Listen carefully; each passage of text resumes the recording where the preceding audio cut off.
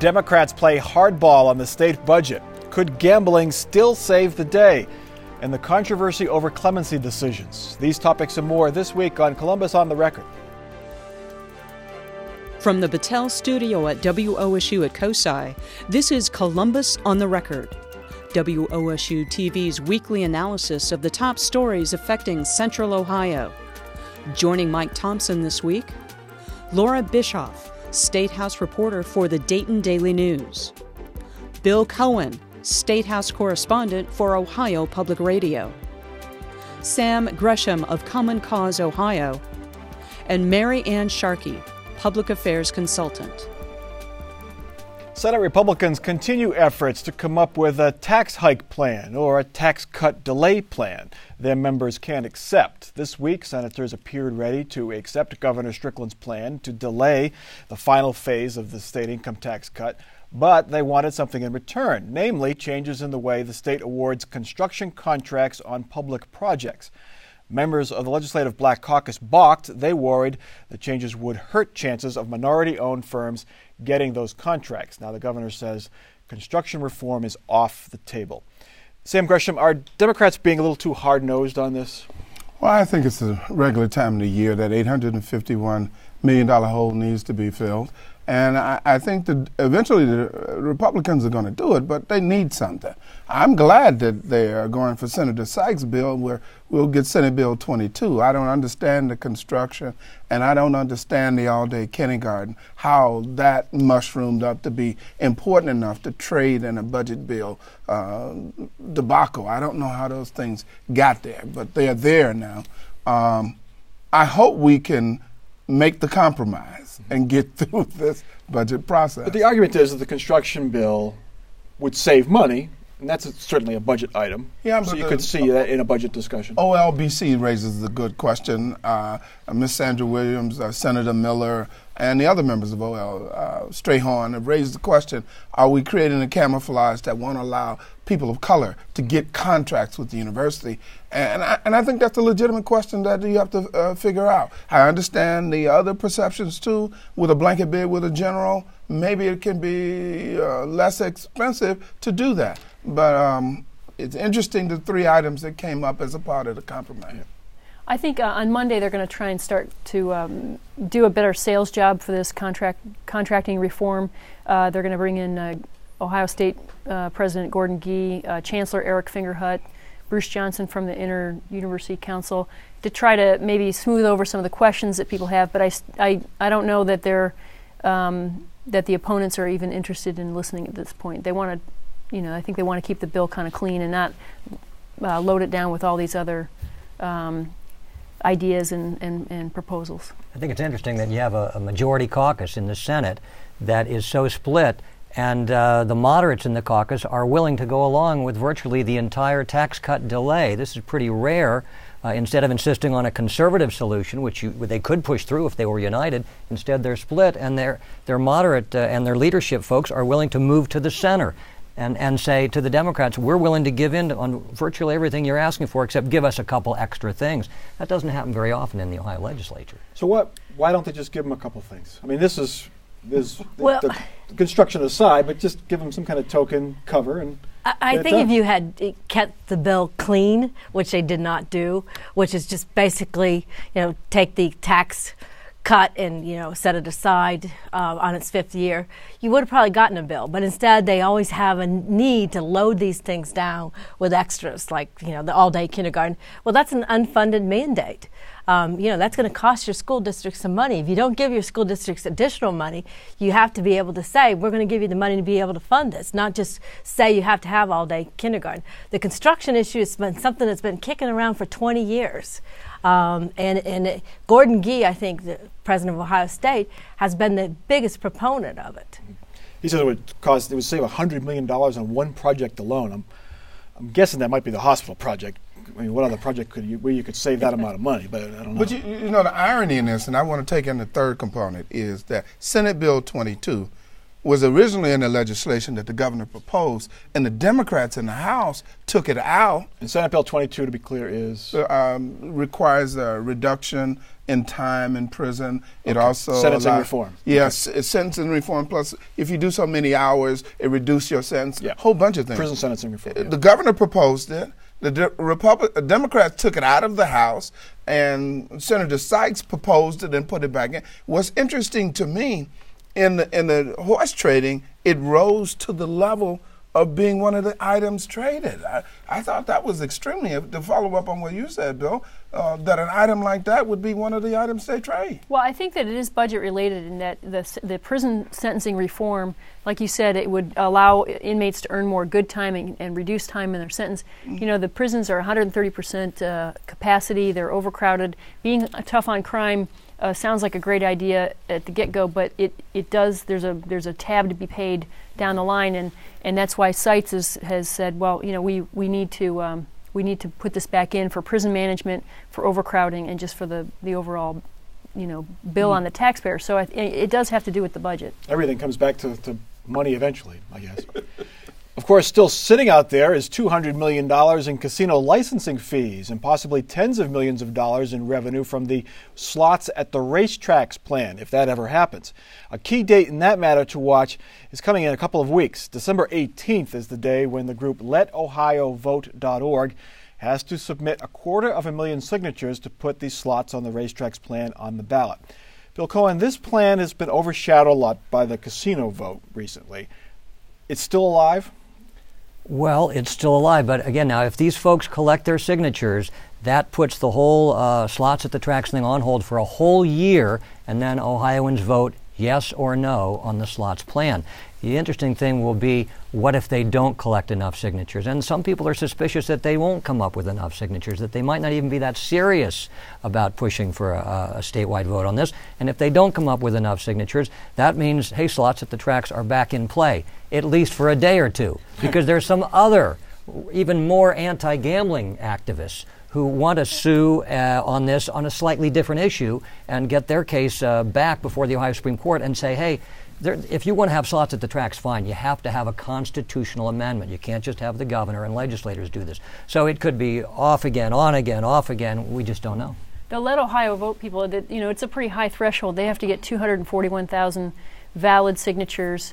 Now, I understand, I heard today that they are very close to hitting the 241, but you need like 40 or 50% more. Yeah. You need a padding in there because there's not going to be, you know, there's a high invalidation rate. However, they were able to collect signatures on election day at polling places, so that's a high hit rate. You know, the people who are going to the polls are registered voters. Yeah. And the casino vote doesn't affect that, or don't we know yet how the casino, because the amendment's been changed to allow the 4 casinos around the state, it doesn't do anything to the slots at the racetrack plan. So they can still go forward. It might hurt the bottom line of the slots plan. But it might make it easier to pass the slots once Yeah. the casinos have already passed in Ohio. But the constitutional amendment has no impact on the slots Doesn't issue. prohibit them or anything. No, like it does that. There's not. only one link between those two things, and that is legislators who are desperate for cash are looking at both those things, saying, you know, if either the casino thing, hey, we got maybe $200 million in license fees coming in from them, can we use that in some way to plug these holes in the state budget? Or, on the other hand, can we use the slots at the tracks plan and bring in some money that way? And yeah, that new money will fill some holes, and then we'll take money that we were going to give to schools or universities from other tax sources, and we'll take that away from those programs and plug a hole in the budget. You know, the interesting thing to me, we were perennially against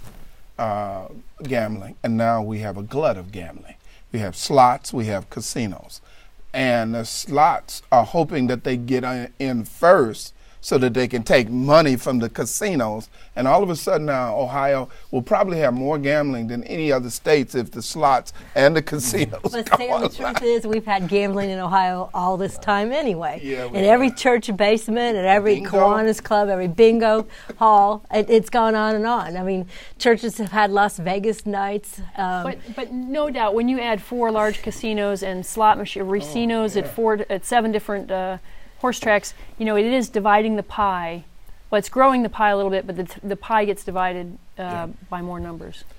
The Columbus Casino, it's been quiet on that front for a couple of weeks anyway, but they're still saying they're going to try to keep it out of the Nationwide Arena. How can district. you do that? Constitution It's in the prescribes where Constitution. it's at. Yeah. How do you do that without going back to the Constitution? You got to change the Constitution, or you got to have to get the developers to give up their plans to build it. That's the Even only if two it's ways. in the Constitution, you can get up to developers to build Well, it? they don't have to They're build not forced it. to build it. Yeah. They're not forced to It build it. allows them to build it. Oh. Of course, you got that idea, letting Columbus in some way opt out. That Yeah. could be one constitutional amendment. Another idea floating around is let's not only do that, let's change the tax rate. That 33% tax rate, that isn't high enough. The voters didn't understand. They could have gotten a better deal, 50 or 60%. Let's put another constitutional amendment on next May and get these guys to pay 60%. Now, Is this- of Now, course, the who problem knows? with- The Who problem knows? with It's the just an whole idea. opt-out idea is there was never an opt-in idea. Yeah. These opponents, who, including the leading newspaper in this city, have never said because Cuyahoga County or Lorain County or these other areas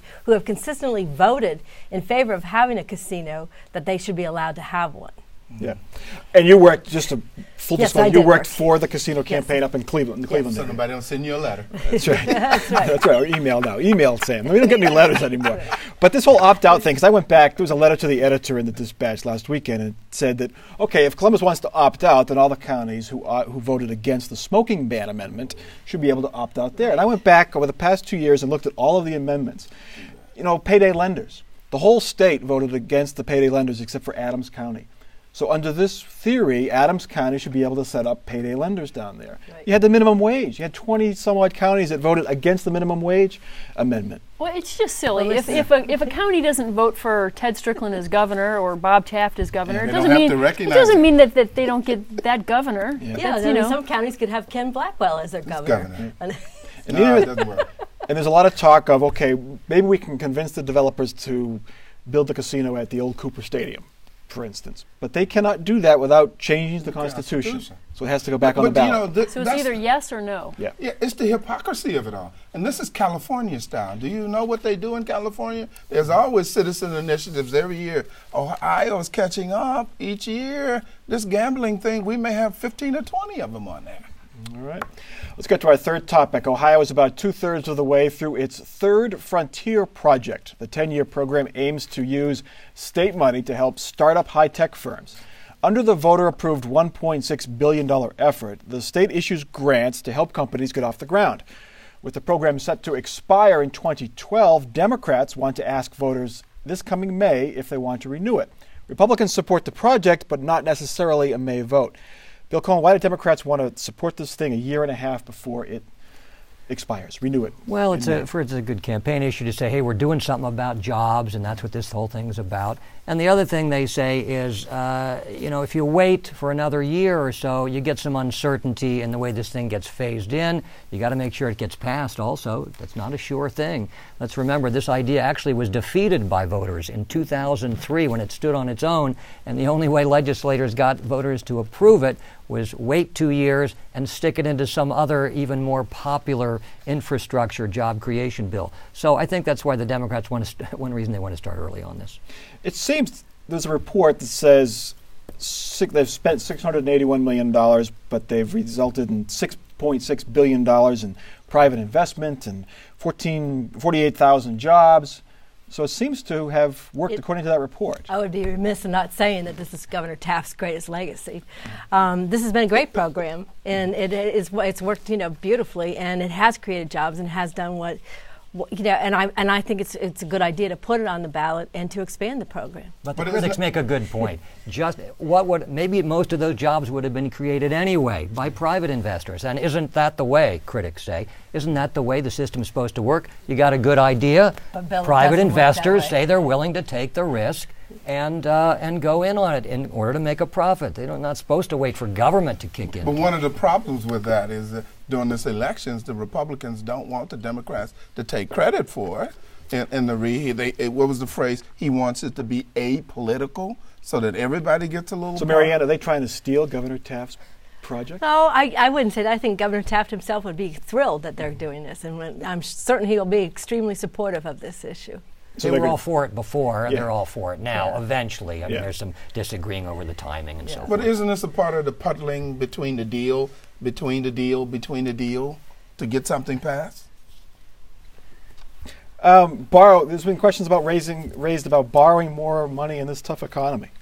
I mean, you talk about deficits. The state can't have a budget deficit year to year like the feds can. Keynesian economists say we need to go into a deficit. We need to create jobs. I think if you want to make a transfer, jobs are the most important thing. Once we said it was the economy and the election, for everybody coming up this fall in Congress and everybody who's being reelected, jobs are the most important thing. And if you can't create jobs, I think the Democrats are in trouble in 2012. I think they're in trouble with the off-year elections anyway. But I think this idea, I was at a place the other day and they're saying we're going to spend $40 billion in Afghanistan. Man, that would make a lot of jobs in America. A whole lot of jobs. So jobs is what people want. I mean, and we're seeing everybody has to raise taxes. I mean, all our local communities have to raise taxes. Our counties are having to raise taxes. The state government is looking at a deficit. I mean, it's going to be very, very difficult, and it becomes counterproductive in terms of job creation. The more you raise taxes, the less jobs you're going to be creating. Okay, let's get to our next topic. Ohio's sex offender law has drawn criticism in recent weeks because of the disturbing case of Anthony Sowell. He is the Cleveland man accused of killing 11 women and disposing their bodies in his home. He was a convicted sex offender. He spent 14 years in jail for choking and raping a woman. But even though police were monitoring him as a sex offender, and even though at least 3 women accused him of attempted rape over the years, his alleged crimes eluded police until October. Marianne, you live up in the Cleveland area. Police up there are facing a lot of questions on this case. Will it lead to changes, do you think?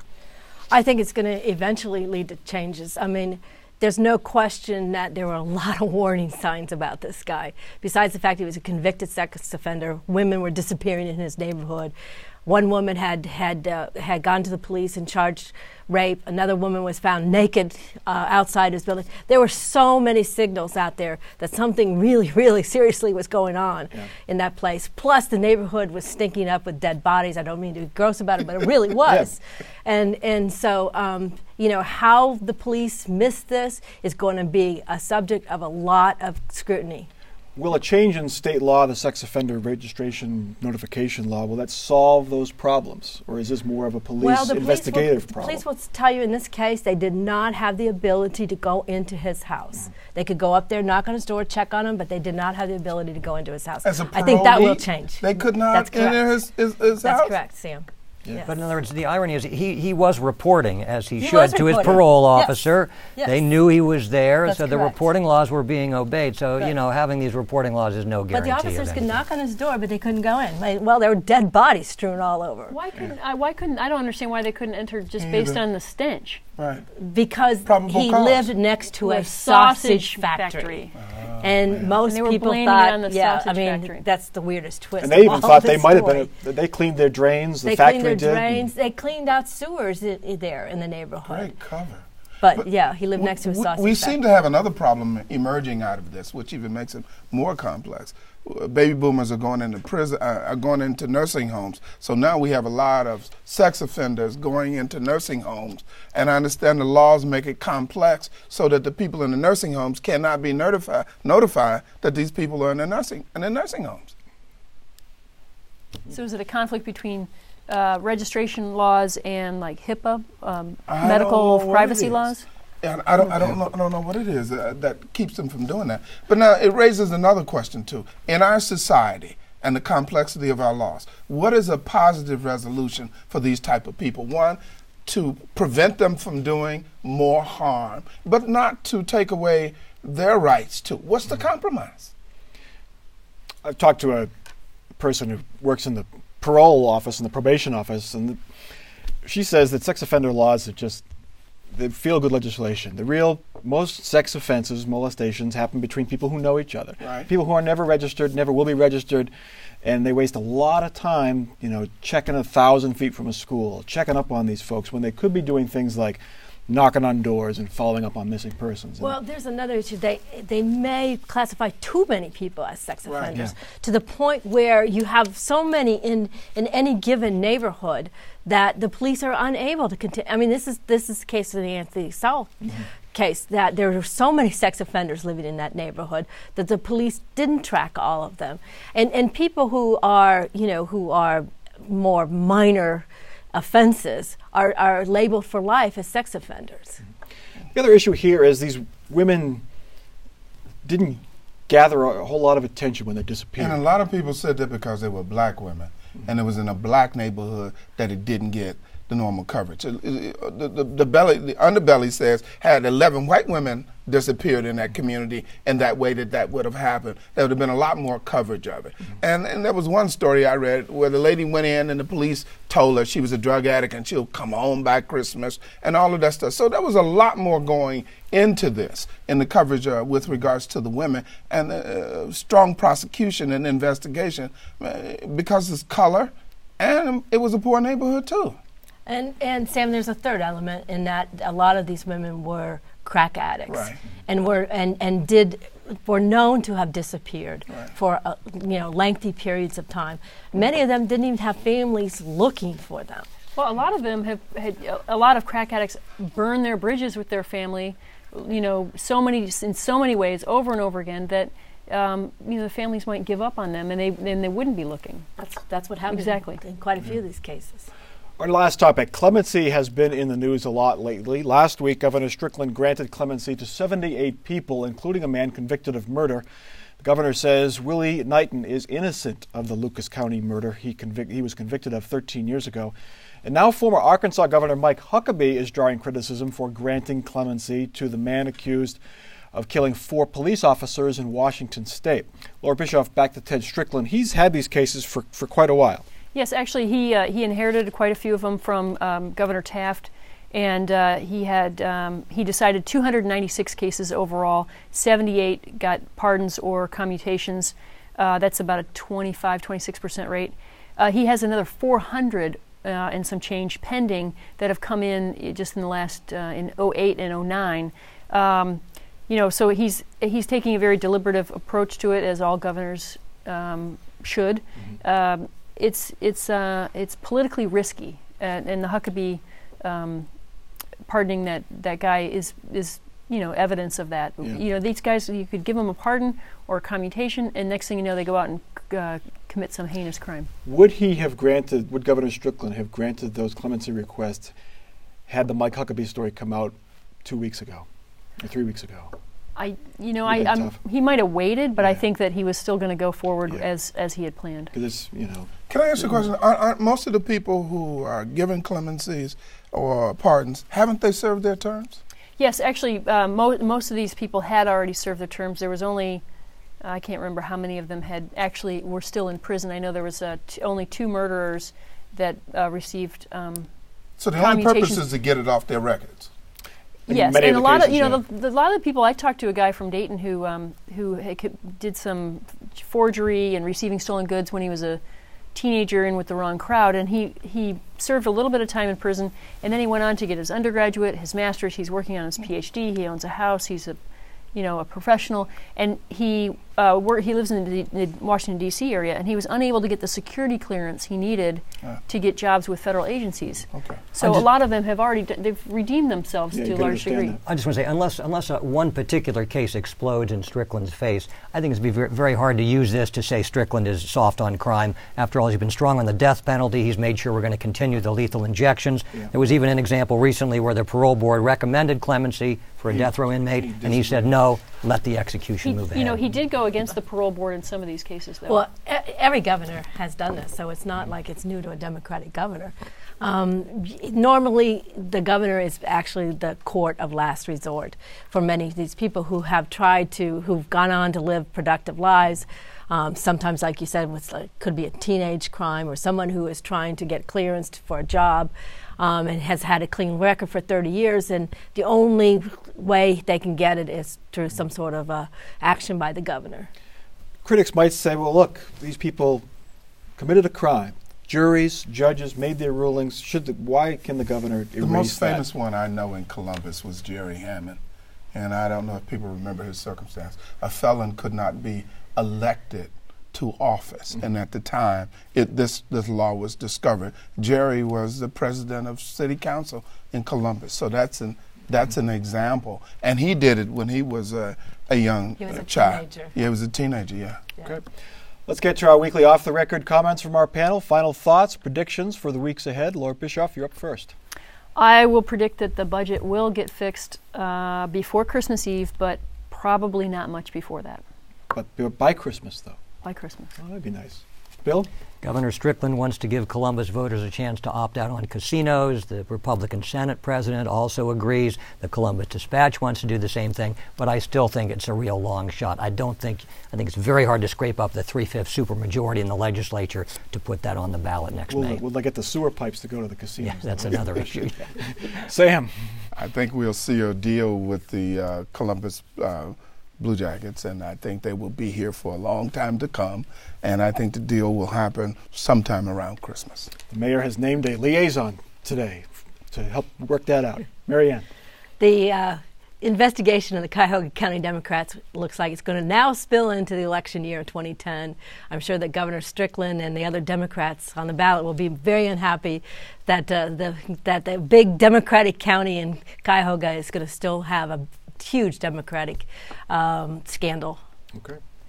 We'll watch for that. That is Columbus on the Record for this week. You can check out our website. There you can get a lot of information. You can get a preview of the week's topics before the show. If you miss a show, you can get streaming video of each program. You can get a link to our Facebook page and a link to my blog. That's all on our website, wosu.org/COTR. For our crew here at WOSU at COSI, and for our panel, and for those guys who were banging on the window, I'm Mike Thompson. Have a good week.